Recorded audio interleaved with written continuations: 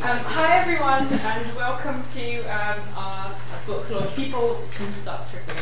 I'm Aleona, President of the Literature Society, and with me today is Ben Masters, author of The Noughties.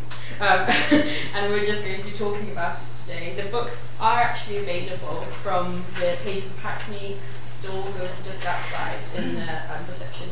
So Ben, if we can start off with maybe a little reading from the book. Sure.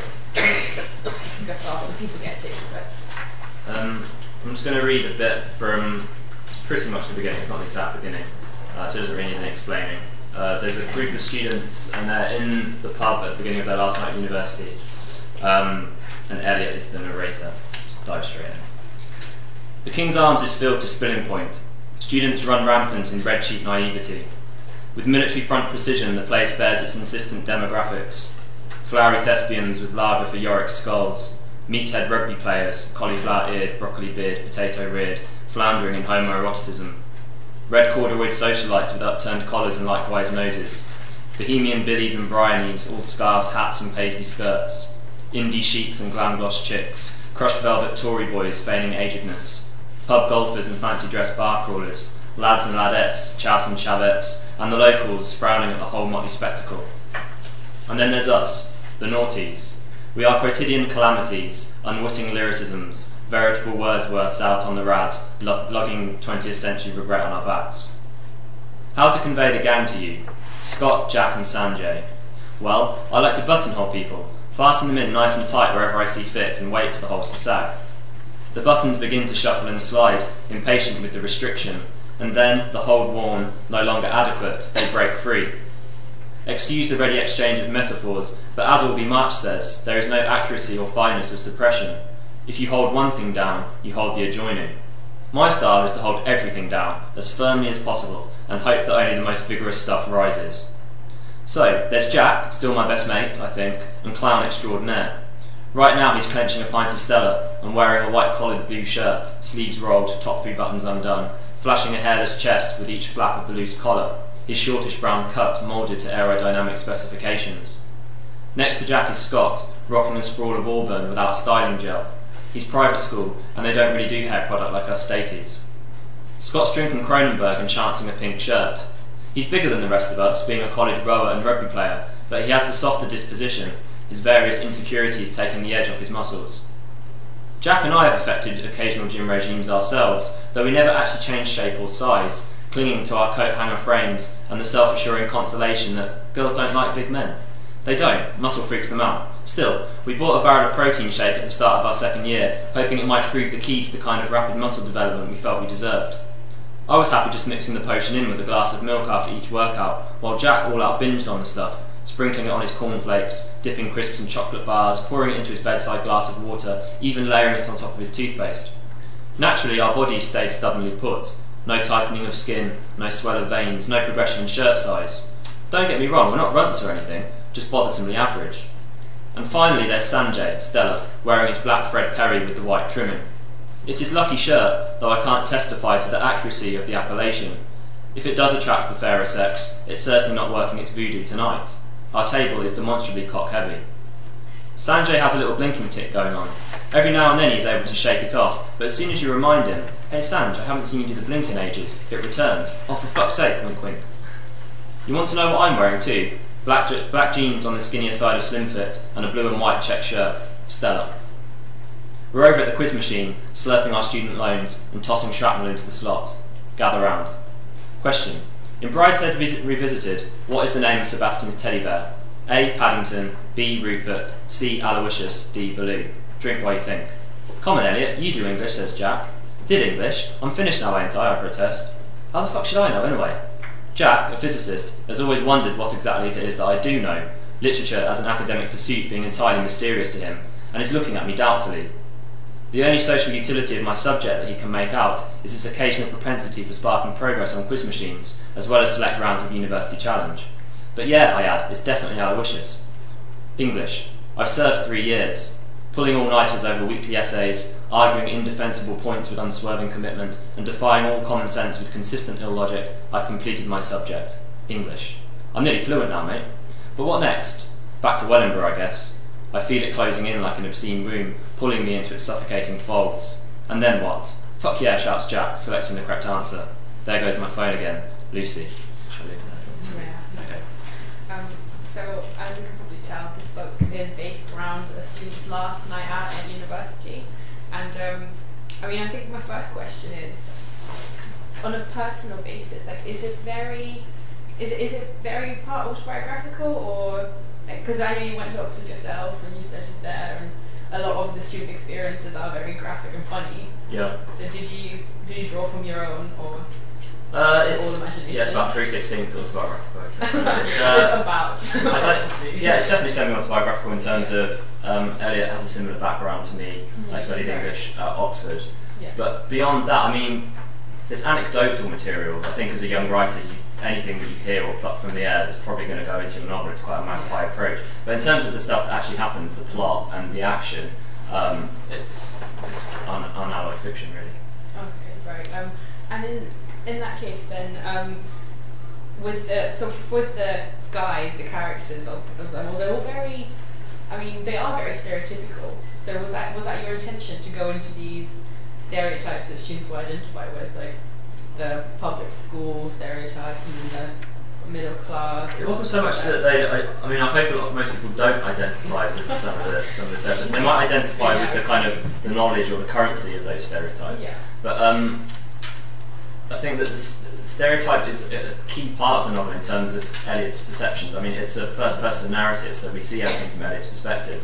And as the novel unfolds, hopefully it becomes apparent that he's very much in the mold of a traditional, unreliable narrator. Yeah. And the stereotype is kind of a key stylistic way of getting that across. So Eliot arrives at university and tries to kind of graft stereotype onto his experience there. And he tries to put people into these neat little boxes. But by the end of the novel, I'm not going to give anything away, but by the end of the novel he kind of realises that he doesn't really know any of the people around him, and he's got most people wrong, and that's kind of the tragedy. It's strong for tragedy, but that's kind of the sad note at the end. So the stereotype was hugely intentional, but I hope that some of the characters begin to undermine that use of stereotype and point more points to kind of Eliot's limitations. It does adds hugely to the comedy of it. There's huge comedy. You can't take Eliot too seriously because he is so angled and extreme in his thinking. Obviously, there's a lot of comic potential to stereotyping. It's a very common thing to use, and in terms of the genre of the book, it's a kind of social comic realism that shades into satire. So there is a kind of satirical element to it. I wouldn't call it a satire, but there's kind of satirising moments, and stereotypes just ripe for that kind of treatment. What about because Eliot is an English student, so a large part of the book is these sort of heavy literary segments of his life, like his tutorials at Oxford and his ways of thinking. That was. Did you want to, was it your intention to sort of make them stand out more from the rest of the satire in the book, or to actually thread them in and just have the reader? Some of them stand out. I should say there's an author's note at the back, and this seems to have pissed a few people off a tree, where I list a lot. There's a lot of references in this novel, and I think partly it's inevitable because it's a novel about university, and kind of the stuff that he studies is integral to his experience of that. But then also it's a big part of how Eliot sees the world. He he arrives at university kind of woefully underread and has his head suddenly filled with all this highbrow knowledge. And a big part of the narrative, the fun that I had with writing the novel, was trying to figure out how that filters into everyday life, and how Eliot almost at the beginning misappropriates a lot of his learning and uses it inappropriately. That kind of turns out badly for him, doesn't it? Yeah, well, he uses it in all kinds of situations, and it also adds to the pomposity of his voice, which is a key. He's quite a narcissistic narrator with highs and lows of kind of extreme self-confidence and self-deprecation, and the literary references are a big part of that. The note at the back is meant to be, you have to kind of read the novel to kind of get it, I suppose, but it's quite an ironic juxtaposition with a lot of the stuff that actually goes on, the kind of the day-to-day experiences of the things he goes through. But then also, on a more serious level, I think that it's, as an author, you don't ever want to spell these things out too much, but part of the intention behind it was there's meant to be quite a close relationship between how Eliot uses how he engages with literature and how he engages with the people around him. So there's certain habits of kind of misapprehension and error. And I wanted it to be quite ambiguous because early on in the novel, as you said, it's quite obvious that he's misusing these things sometimes, and often in quite salacious moments or whatever, he'll suddenly throw in a bit of highbrow poetry in it, and that's just kind of for easy laughs in some senses.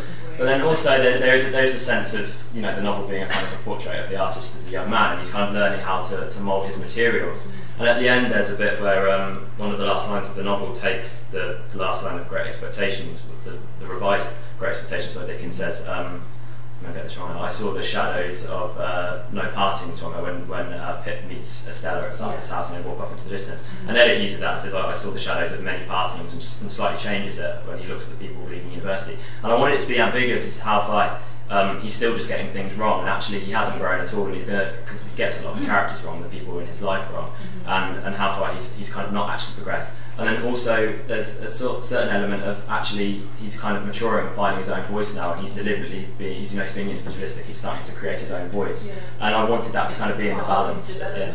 Absolutely, yeah.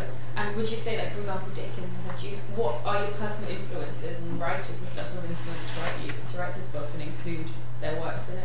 I don't know, I think I'm still discovering myself as a reader, I suppose. It's quite hard because, you know, I'm quite young, and but like, I think that when I wrote Noughties, just as the summer that I finished university, and up to that point, I was reading stuff on the side. I was reading a lot before I went to university, that was, you know, stuff that wasn't kind of on the syllabus. But then when I found that when I got to university, you don't really have time other than to read what you're being told to read. And so that kind of summer was the first summer I was really just starting to dip my toe into things that I wanted to read, and was really kind of figuring out the kind of stuff I liked, and I still am. I think it's quite a long process, I suppose, but I find that I'm finding now that I gravitate towards writers who can't resist the temptation to overwrite, and I really appreciate that. And I really like the writers who can't say no to the extra adverb, to the extra adjective, to the extra clause, the extra simile, the extra image, whatever, and just kind of say to hell with it and go for that. So the writers I like are people like Martin Amis,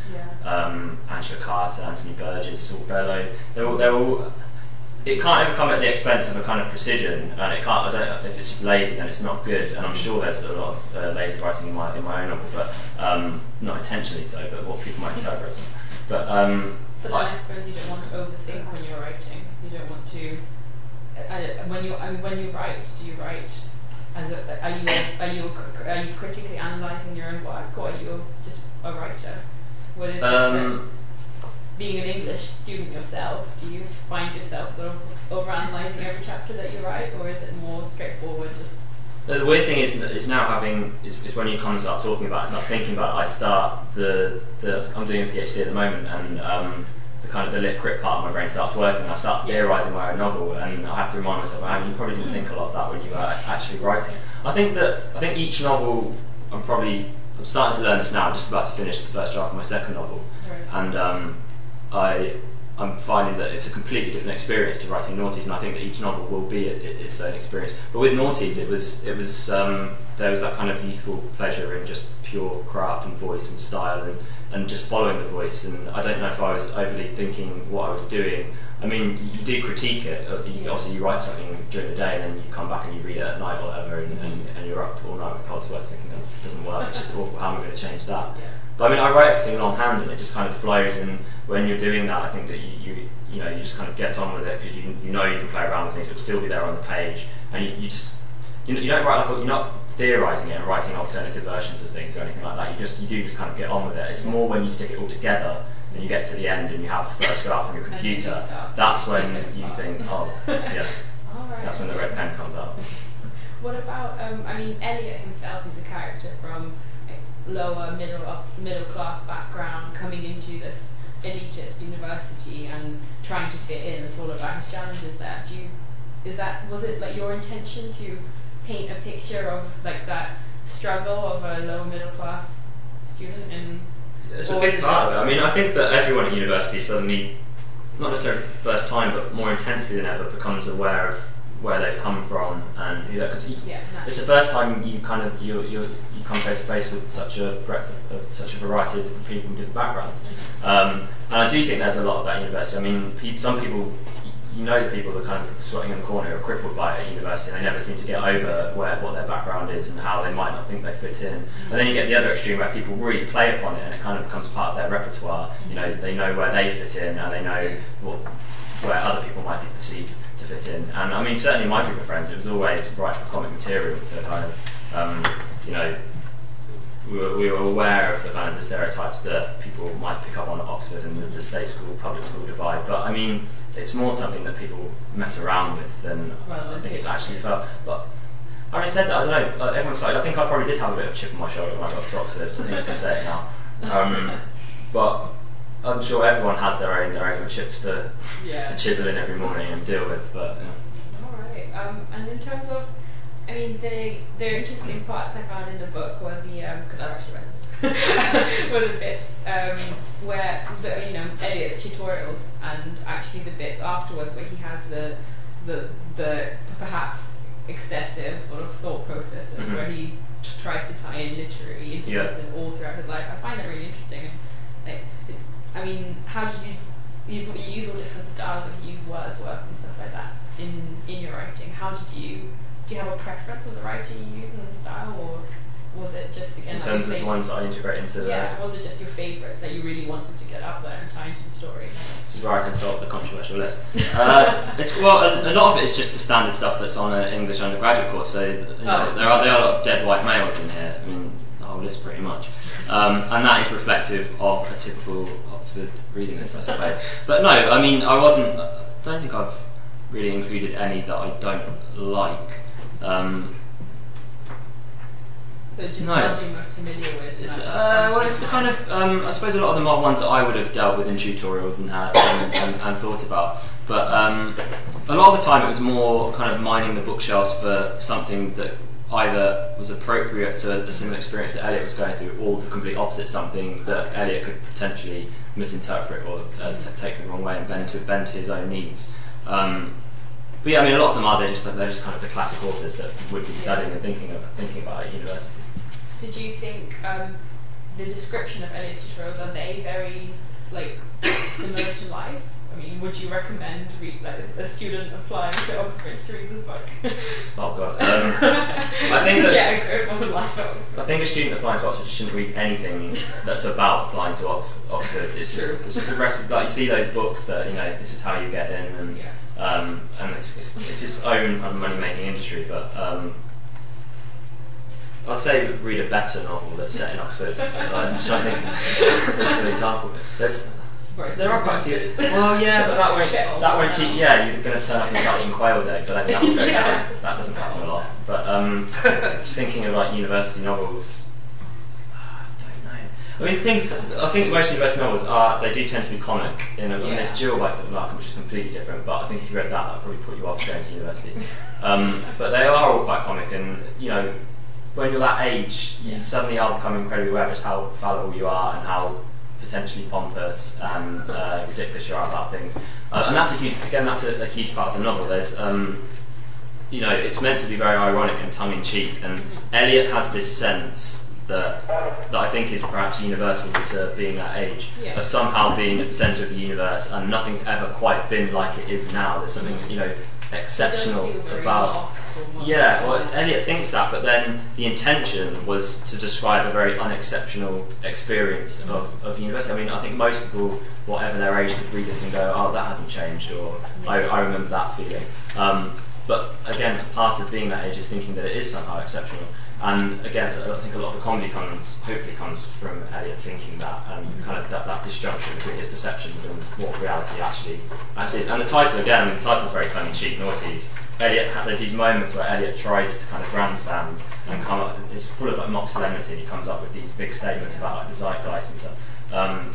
And most of it, I mean, there are bits in it that I think that hopefully do ring true, but a lot of it is meant to be more a sign of Eliot trying to, sometimes in a touching way, trying to make his life somehow seem particularly significant and important, but in a way that isn't necessarily meant to be that convincing. Yeah.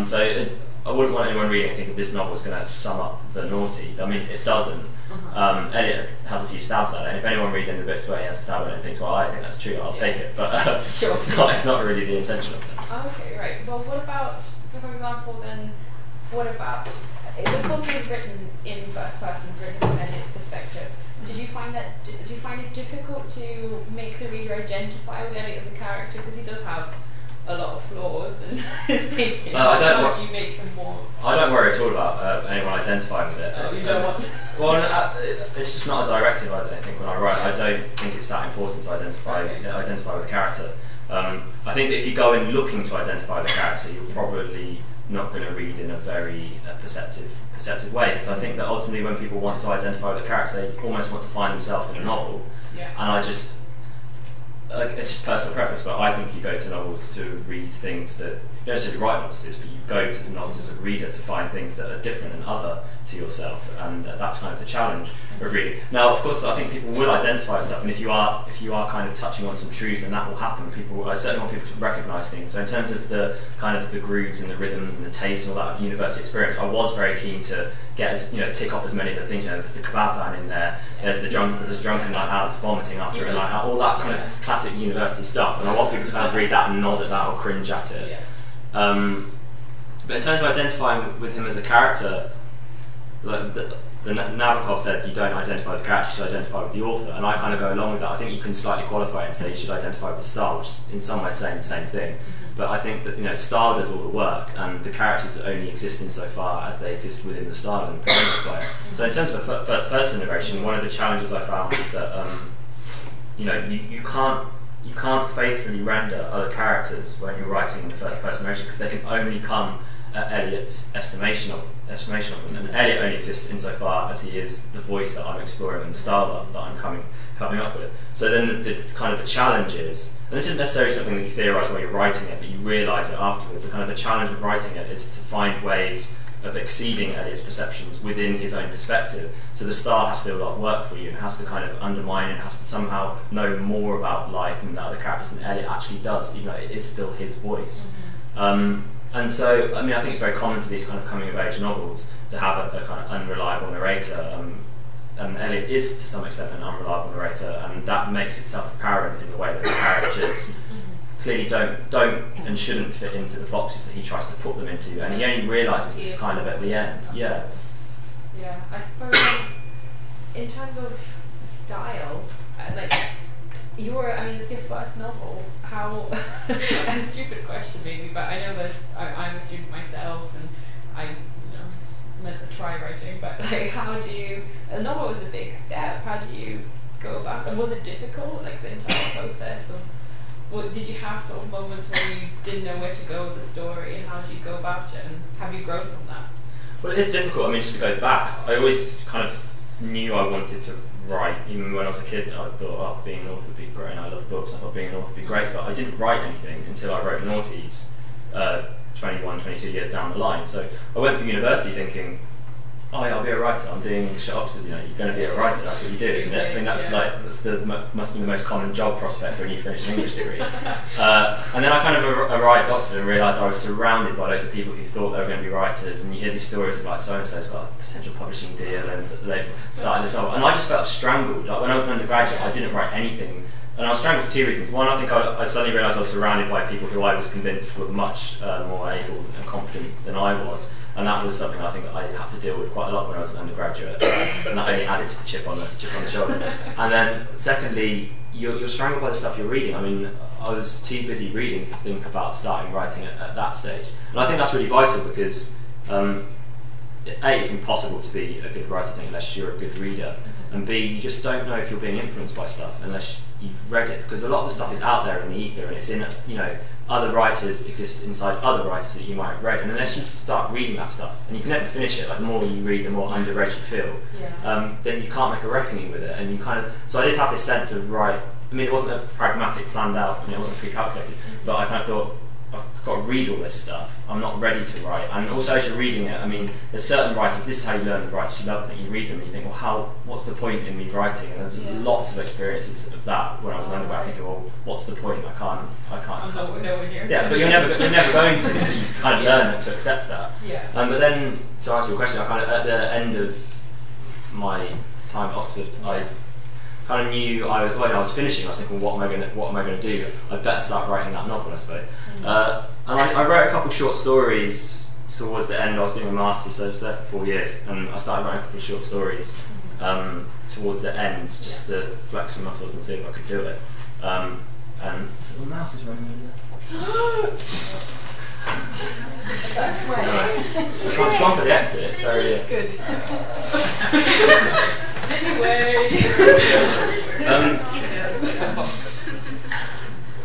Yeah. Anyway. Yeah, I went down that way. It's quite cute. It's really smooth. It doesn't bother me. It's fine. Anyway, so I wrote 2 short stories, and one of them kind of became the germ for the novel. I'll shout if it comes over. One of the short stories became a germ for the novel, and then you just started writing. I mean, when you write a first novel, you have no expectations of readers or anything like that, so there isn't any pressure. I mean, you're just challenging yourself, and there's a lot of kind of head bashing and getting frustrated with yourself and thinking, I just can't pull it off. Yeah. But there's nothing beyond that. There's no sense of, well, the publisher's not going to like this, or readers aren't going to enjoy this. You just write what you want to write and how it comes to you. Writing the second novel is a different story, but when you write the first one, it's kind of, you're blissfully unaware. Obviously, because it's been such a long time since you first wrote this. I mean, have you grown? Like your second novel, the voice of it must be completely different to this one, or do you find that there's many similarities still in your style and your perceptions of the world? It hasn't been like aeons since I wrote it, but I've aged really, really, really well. I wrote it, so I finished writing it 2 years ago, the first draft, which I do think that I wrote it when I was 22, and I think that at that age, obviously the learning curve is going to be steeper than it ever is, and I think I was outgrowing the novel as I was finishing the first draft. I mean, I got to the end of it, and I parked it, I sent it off to agents, which is what you have to do, it's like the pragmatic side. I sent it off, and then I instantly started writing other stuff, and I quickly aborted 3 novels, because I just wanted to try something completely different. Almost wanted to forget about Noughties and wait. If someone said they liked it, I'd get back into it quickly. But I was kind of thinking I'd get on with the next thing. So there has kind of been this, so I aborted these 3 other novels, but then eventually, kind of just under a year after I finished the first draft of this, I discovered the one that was going to work, and I've been writing that since. Yeah. And it is different. I mean, I think I'm quite self-consciously trying to do different subject matter, but I just think it's not forced, it's not pragmatic, it's kind of something that the story naturally suggests itself, and then it grows quite organically. I mean, I'm sure all writers do it differently, but when I write, I don't plan anything. When I started Noughties and when I started the one I'm working on now, I didn't have a clue where it went or what's going to happen. And you discover the stuff as you write. That's how I do it. It's more about finding a groove, finding a rhythm, getting the kind of voice that you want, and then things arise out of that. And I do think the stuff that I'm writing now is very different to Noughties. I think there's still a comic sensibility to it, but it's much darker. I think it's in service of different things. But also, I don't know. I think that Noughties people will, no matter how much I kind of plead to the contrary, will relate it to me and think, well, this is him. There's no danger of that with the second one. It's the main character is a middle-aged woman, so I've kind of tried to get as far away from those kind of things. But it's completely different, and it's very odd because I finished writing the first draft of this 2 years ago, and now it appears, and I'm so proud that it's out. But at the same time, it feels very exposing having it there and people being able to critique it, because it's almost like sending off a younger version of yourself out there and just hoping that you can take care of himself. And I'm not sure you can, and it's quite nerve-wracking. But there you go. All right. Well, what about when you were writing it? Were you thinking of your sort of prospective demographic? Because I mean, as a student, I can identify with most of it, a lot of it. Did you think that? Did you question the possibility that adults or like parents might be put off with this book and don't want to send their children to university? Or I don't think I was worrying about the health of the university system. I wrote it. I honestly didn't think of demographics at all. I think you write what you want to write for yourself. You have to. I think. In some senses, you are quite selfish when you write. You trust that other people are going to like the same kind of things you like. But I think the moment you start aiming for an audience or trying to please people, I think that's anathema to a writer. I'm sure it's how some writers think, but I wouldn't necessarily be too confident that what their writing is going to be particularly good. I don't know. But no, I was just writing what I wanted to write. It was more afterwards, when you finish a draft and you've got the thing there and you can start working with it, you do perhaps think, well, who's going to like this? But it doesn't change any of the creative choices you make. But I hope it appeals to people who aren't just that age, because as I said, I think a lot of it is quite universal to the universal experience of being that age, and the kind of, especially in terms of the kind of the delusions of being young, and I think all people that age are unreliable narrators, even outside of books, and it kind of it lends it does. I think it does lend itself to a literary treatment. But I hope that older people can still relate to that. Yeah. But I did actually, my supervisor at Cambridge, Robert McFarlane, he read it, and the first thing he said to me, he emailed me and said, "You've made me fear for my children's futures." Really? And I was just like, I'm really sorry. I was like, you know more about university than I do. But I think that hopefully it has broader appeal. And I mean, did you enjoy your time at Oxford? I mean, of course, the book isn't purely autobiographical, but I look back on it with huge nostalgia. But I think what I enjoyed was the academic side of it. I enjoyed the books. I enjoyed what I was reading. I really loved my tutors and being around them and soaking all that stuff up. I think I was very fortunate with that. I enjoyed university, but I do think that. I don't know. So I suppose this is where it gets all very. I think university is quite a struggle for most people in some ways, and I think that when I look back, the fondness is for the libraries, it's for the books, it's for the smell of coffee and the cafes, it's for all that stuff. I wasn't involved in societies or sports teams or anything like that. I wasn't particularly interested in it. I found that just to keep up with the kind of the learning side of it and pushing yourself with the academics. It's about.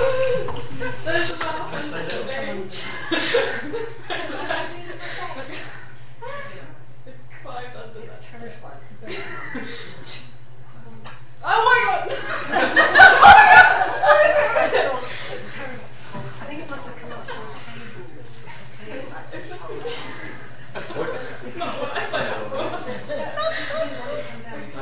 What's protocol in this situation?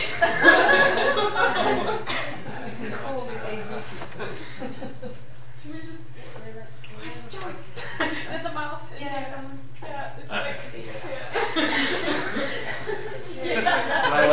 Let's just talk about. It's infested with them. Do you want to read another bit of your book?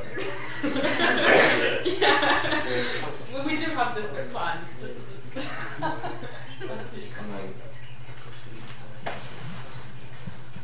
It's probably going to be a lot more frightened of us.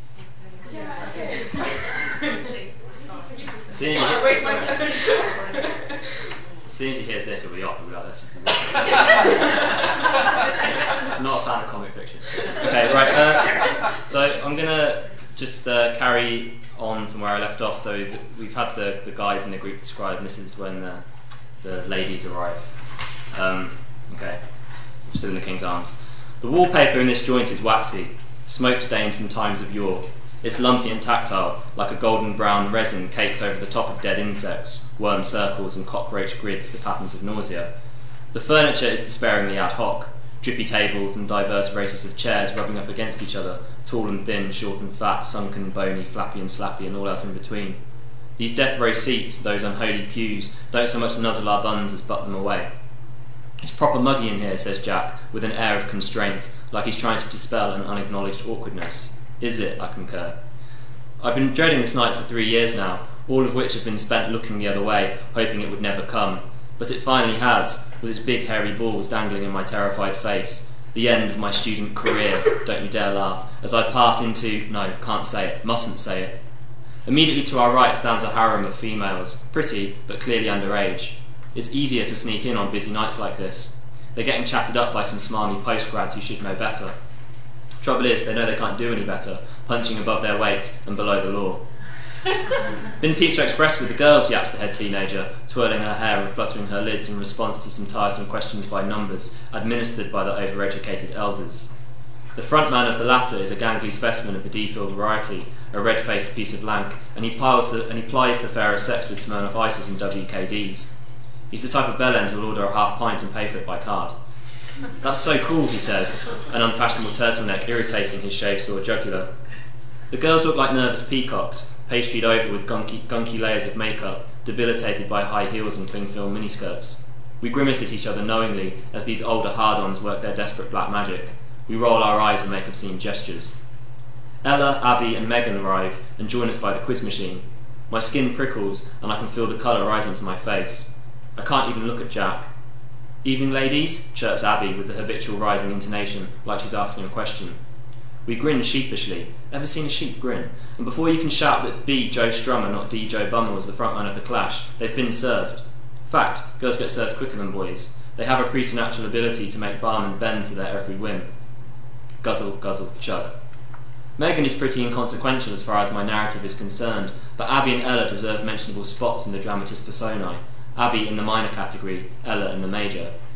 Abby is all makeup and short skirt, the kind of girl who becomes increasingly fascinating in dark scenarios, supplemented by copious booze, while Ella is more inscrutable and weightier of soul.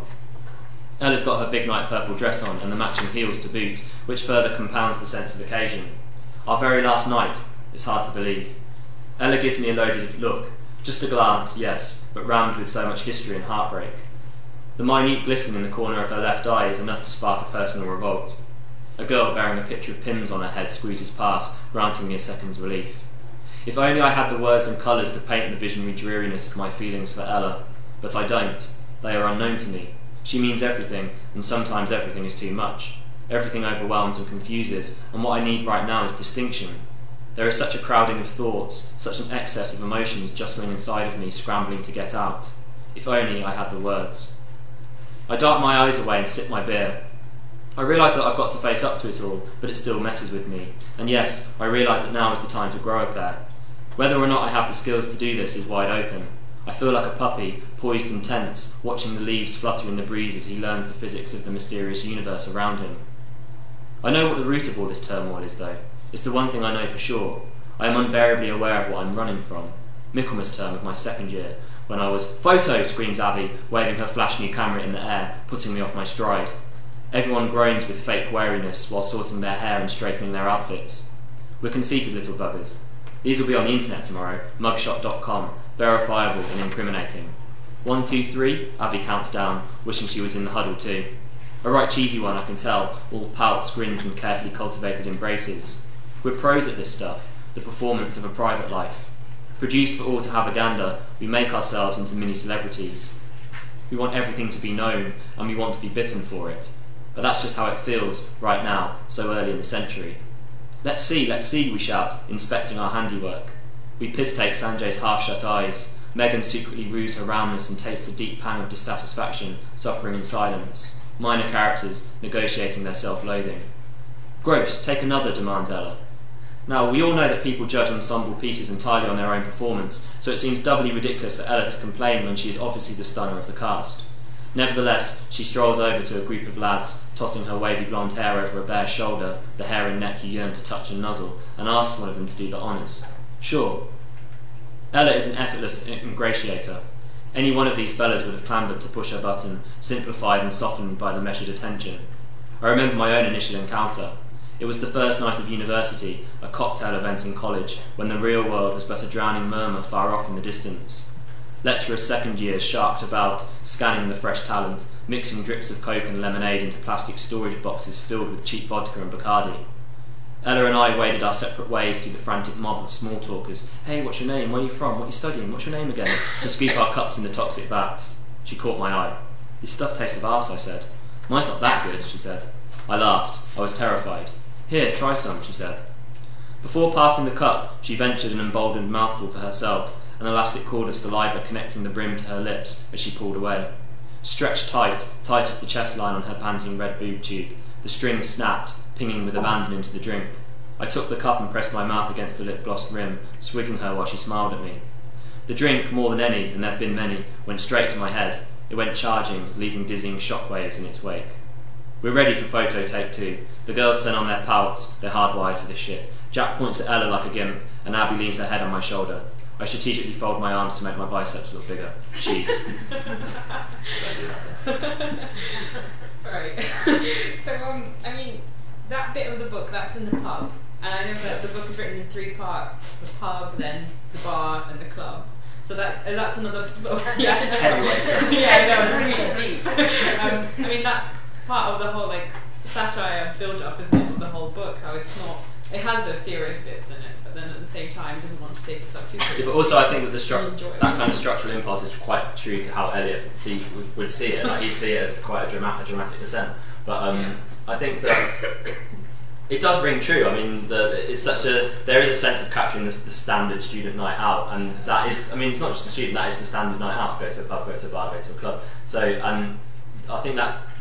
I recall that suggested itself very early on when I was writing it. I think actually I had that idea before I had much down on paper. I could picture the contents page and just thought that seems quite funny. So I kind of went with it. But I actually insisted there was a contents page with it because I wanted to set it up straight away as being somehow trying to give it more weight than it actually suggests. There's a bad one, isn't there? There is a kebab van which comes at the end of the night, as it always should. If it comes at the beginning of the night, that's not good at all. But there is a kebab van. Metaphorical meaning behind it. Yeah, I'd read it, but it ruined the entire novel. No. So. It's very good though. Right, yeah. Well, I think I've covered everything I wanted to know, but I think this is the bit where we open it up to the general public. And do you have microphones or if anyone wants to ask any questions, now would be your chance. And alert me of any mice. Everyone wants to get out as quickly as possible. Yeah. Questions? You mentioned you're insisting that there be that page at the beginning with pub, bar, club. Did you have any other, if I might say, altercations with your editor? In other words, it wasn't an altercation. Did the editor affect the way the book eventually ended up in publication? Well, editing happens at various levels. It's not just that you have an editor. So my agent, who's the first port of call, she's the person who first read it. I mean, when I sent it to an agent, my mum was the only person who read the novel, so there had been very little editorial work. My mum might hear this podcast. That wasn't a criticism of my mum. Anyway, my agent, more than anyone, I think she got it and she liked the voice and she liked the style, but she said you need to go away and work on it, develop the plot. Because I think at first it was pure voice and there wasn't really too much to keep a reader's attention. So I went away and worked on that. But that's a very collaborative experience, and obviously you might disagree with things that they want removing, but you always have final say, so it's more a healthy discussion. And it's invaluable. I mean, the book improved 100-fold after my agent had kind of had her hands on it. And then you get an editor at the publishing house. But I think at that point, my agent had maybe worked so hard at it and do a couple of drafts that it hopefully didn't need too much editing. And that was the experience. My editor, he made really small local suggestions that again are invaluable and certainly helped tighten the novel up. But not altercations. There was one bit, my favourite bit in the novel, where when I say it's my favourite bit and then explain it, it's not going to make anyone want to read it. But where Eliot's remembering his first night at university and he goes to the toilets in a nightclub, and people might know in a lot of toilets in nightclubs you have these toilet attendants who basically chant obscene things at you to get you to pay to wash your hands. But I don't even want to say here. It's embarrassing, but it's really obscene stuff. And I remember my editor getting to that and being like, "Now, Ben, that's a bit much. You need to cut that out." And I was quite flabbergasted that he thought I'd come up with it because it's quite offensive stuff. And once I explained to him that this was standard fare in nightclubs across the country, he's, "Oh no, keep it." But once we'd drawn blood over that, it was plain sailing. Any more questions? There's one over there. There's a lot of funny language, there's a lot of crude language. There's one example, some of the stuff you read is irreverent, a lot of swearing and stuff. One example I can remember, you describe your girlfriend calling you, it's ringing in. Not me. Oh, sorry, the narrator.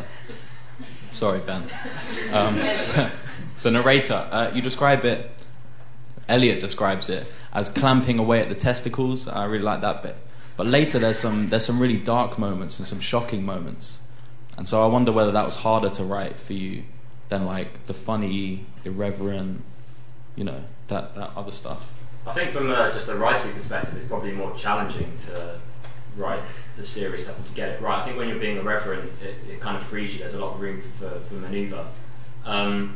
And also, kind of the irreverence is the stuff that I perhaps know best. I mean, I did try and take as much colour from how people around me and how I myself talk at university, and there's a lot of colloquialisms you can pick up on, and just things you can pluck from. I mean, like the guy in the toilet. I was going into toilets and clubs with my phone and writing down what he was saying, even when I was drunk. And this is gold. This is going in a novel.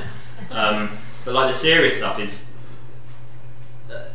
it's weightier by its very nature, and it kind of sometimes demands different treatment. Because I mean, Eliot sometimes still does treat serious stuff perhaps in a reverent style, in a way that he shouldn't do.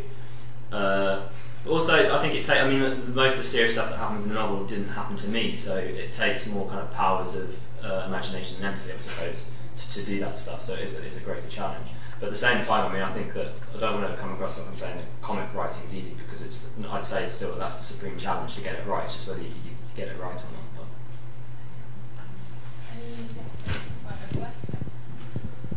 So I have to admit I haven't read it, which I apologise for, and I will, but it sounds like it's set over the course of one evening. Yes, I didn't expect it. And I just wondered whether you'd been impacted by the one-day novel genre and things like Ulysses and Mrs. Dalloway, or whether that you were conscious of that as a writer, or whether it was just simply it cohered and was a nice way in.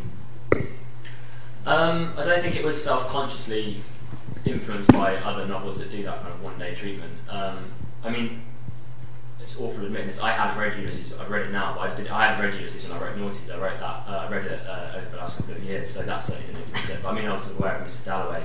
But I mean, I think that as a kind of a structural principle, it's just very generative. You can do so much with it, and it gives you a kind of unity that you can play with. But I mean, these things always have to be padded out with some kind of prior experience, some kind of whether it's flashbacks, or whether it's prolepsies, like pushing to the future, or whether it's kind of the way Woolf would do it is having the different psychologies of different characters and being able to move between different characters' heads, and that pads it out, and that gives it becomes more than just the one day. And in my novel, I mean, it's more in a cruder way than something like what Woolf did. I mean, that's like here and Noughties is down here.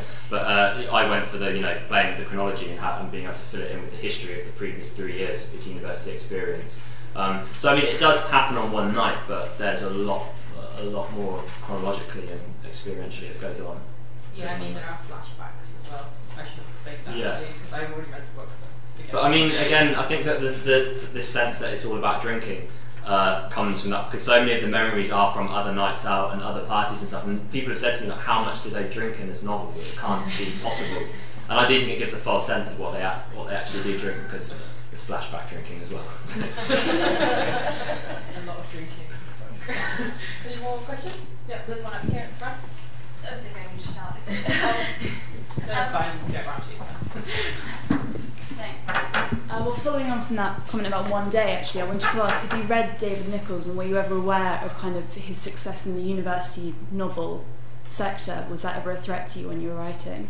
No, I haven't read One Day, so it certainly wasn't. But I mean, as I said, when I wrote Noughties, I hadn't really read much of anything other than the classics that had been prescribed on my course. That was kind of my reading. So contemporary fiction is like a foreign continent to me. It still is. I don't read that much contemporary fiction. I still feel like I'm playing catch up with previous stuff. But so I wasn't familiar with that novel, and it didn't. I mean, just to broaden it out to university novels in general, I think Lucky Jim I had read, and that was on my mind while I was writing it. That kind of the sense of deflating sacred cows. Although I think that the cows aren't so sacred anymore as I perhaps were when Kingsley Amis was writing that. So that was kind of on my mind. I like the kind of the chip on the shoulder that Jim has in that. And in terms of university novels, it's not really a university novel, but the Rachel Papers by Martin Amis, which is more a kind of a potential student, I suppose. He's just about to go off to university, but he thinks in a student's way. He overly literalizes things. In terms of making it literary, and that kind of that heady mixture of scholarship and sex, that seemed to me something that was kind of ripe for comic treatment, and I wanted to have a go at. But yeah, I mean, they're probably two only examples of kind of novels that I'd read that weren't on my syllabus. Maybe that's why they went into the novel. But. Okay. Yeah, I mean, I don't remember last time I read anything other than the Nordic. Yeah. I agree with that. Any more questions? 1 minute, brother. You might not like this, but it's a bit job interview-ish, but can we know what your PhD is about? And also whether you want to be like an academic novelist, like David Lodge type person. Nice, isn't Couldn't it? hear the question. Sorry? Couldn't hear the question. The question was what's my PhD on, and would I like to do the dual academic writing thing, like David Lodge was the example. My PhD, this is where I just crumble. When everyone asks me what my PhD is about, I turn into a student. My PhD is about literary style in the late 20th century novel. Particularly, and it goes back to what I was talking about earlier, I'm particularly interested in ideas of excess and stylistic excess and what the ethical content and potential of that might be. So style and morality in the late 20th century novel. The academic career and being a writer, I mean, if that happens, that would be lovely. It's a bit early to say at the moment. I mean, I'm halfway through my PhD, I'm just finishing writing my second novel, and I think I'll have to keep my options open with all that, but if I can have a kind of career like David Lodge, I wouldn't complain. One right there, back and then go. Could you share a little experience about young writers being in the literary world and how they're perceived and, in terms of the way they think about their future? Yeah. By the literary world, do you mean how you're perceived as a young writer within the literary world, or how they're seen and what they think about how they're seen? Okay. Well, also, I can only speak from my own experience, but the literary world still seems to me a very mysterious place, and I don't know if I'm really in it as such. I mean, I can count on one finger how many other writers I know. So, and I think that. I don't know, I think that you have this sense of, the literary world's in London. I don't live in London, so I don't particularly feel that I'm a part of that. I do feel quite, writing for me is a very solitary thing. I do it on my own, I don't really talk to anyone about it. I really don't, my agent doesn't even, she was trying to get it out of me last week, she was trying to extract it from me what my second novel's about, and I was just like, no, I can't say. So I don't really know what goes on in the literary world. I mean, I suppose the literary world is reviews and the stuff you read in literary magazines and stuff like that. And again, I don't know if there's a consensus about attitudes towards young writers, but I think I'm learning quite quickly that they think, well, you better buck your ideas up, and you're lucky to be a young writer with a novel out, so they certainly aren't going to go any easier on you for that. I think they'll probably, if anything, go a bit harder on you. But then I think a lot of young people in the literary world, probably it's more common to be a books reviewer. I think there's a lot of young book reviewers out there. Again, that's an experience I can't talk about because it's not really something I've done. But I suppose as a young writer, you do have a sense of, well, the literary world and establishment is the senior writers, and they're kind of like gods, and I'm just that down here playing around with mice. I'm pretty sure mice don't come out with Salman Rushdie. So. Any more questions? Oh, the gentleman in the middle.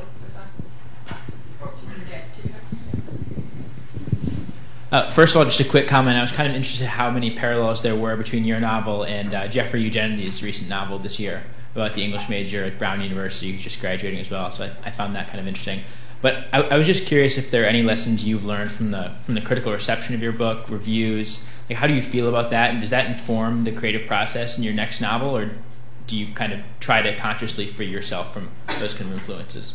I haven't read that novel, so I couldn't say what the parallels are. Oh, sorry, I meant like book reviews you read about your own book. No, so the first part of your question was... Yeah, so I haven't read that, so I couldn't comment. But I think that book reviews, it's a complete lie if you say they don't affect you. It's horrible, but it does feel very exposing, I found. Again, I think part of that's to do with the fact that I maybe have quite an odd, strange relationship with this novel now. Not just because it's the first novel, but also I think that it's very much about a time and a place, and it's a young person's kind of novel in terms of the stuff that goes on, and it's all you're always going to have that slight cringe when you think about it, but at the same time, extreme highs of like being proud about it and wanting to shout about it. So it's odd having it out there and being critiqued, but I hope it doesn't influence what I write. If anything, I think it makes... I don't know, I think it's a very overwritten novel, and I don't think that necessarily goes down well with a lot of reviewers. I think there's quite a priggish attitude towards kind of overly stylised novels. I think the general consensus in mainstream bookland, I think, is it seems to be that they favour the kind of more hard-boiled and very exact novels get praised for their kind of terseness and their kind of very exact particularity, how they kind of capture that kind of feeling. And I think that my kind of novel opens itself, if you write with an ornate style, I think it opens itself up to a certain amount of looseness, and there's going to be kind of dud notes, and it's going to be flawed. And that's what I love about novels as a reader, and I think that a lot of the novels I like have very kind of divisive effects with critics, and often, you know, some people love it, some people hate it. So I've experienced some of that in reviews, but I don't think it will change anything, because I think you're kind of hardwired to be the writer you're going to be, and also you gravitate towards certain writers, and the kind of writers that I gravitate towards are that kind of writer, much better at it than I am. And it might be that I need to learn how to refine certain things to kind of aspire to them. But I mean, the second novel, the one that I've been working on, has been done in ignorance, really, in innocence. No, I didn't have any readers, my book wasn't out when I was writing it. I had a book deal for this book, so I knew that it potentially is going to be read by a publisher and by my agent, but I didn't have any readers at that point, and I hadn't had any reviews or anything like that, so I can't say how it's going to affect me with the next one. I think it probably does make you think a little bit more about what you're actually doing. It might make you more self-conscious, but in a way that is probably entirely unproductive, and I will try and block out as much as possible. But yeah, it probably is affecting me in all sorts of ways that I don't know or won't express. Any more questions? Yeah. Oh, there's one lady here in the front. Second row. I wanted to ask about the way your book looks and whether you had any input, and you must, I assume you like it, and I sort of noticed that the book's sort of big format, and whether that was sort of, it must have been a conscious decision at some point. So this is the exciting discussion about publishing pragmatics. This is just, it's what they call a trade paperback, so it's just becoming kind of standard fare now. It's basically replacing the hardback. I think unless you're a big established name, you're very unlikely to get published with a hardback. It's just part of, you know, everyone's having to cut back in all different facets of life, and that's one way that the book world has to do it. I think that I also think it's probably harder to sell hardbacks. They're more expensive to make, but then also I think that shops are less willing to kind of bring them in. And I wanted a hardback. I was like, please, can I have a hardback? And the publisher was like, it's not going to happen.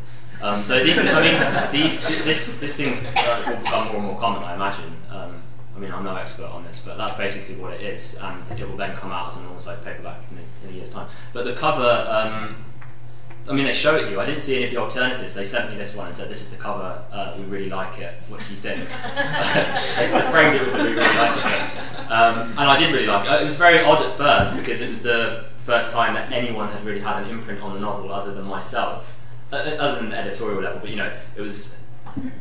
I saw it, and obviously I had never pictured this cover before, so it was quite like a weird experience of thinking that's the face of my novel.